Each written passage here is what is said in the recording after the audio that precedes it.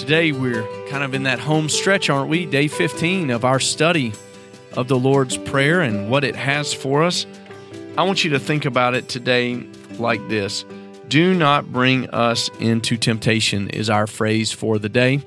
And as we think about that, I want to kind of break down what temptation looks like. Years ago, I had a Christian mentor who was talking to me about what temptation is in our lives. Temptation is not in itself wrong. That is not the same thing as sin, is it?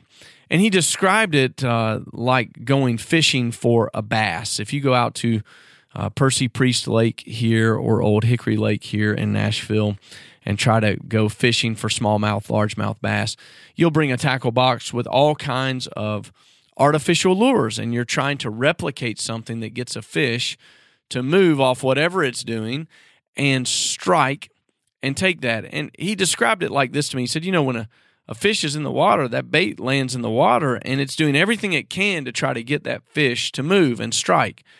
And as long as the fish doesn't strike, there's nothing wrong with it. But the problem happens when the fish strikes and he ends up on the wall in somebody's house, isn't it? And that's exactly what happens to us in temptation. Temptation comes to us every day.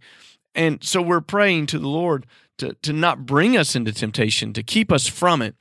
And I think there's some practical things that maybe we should address.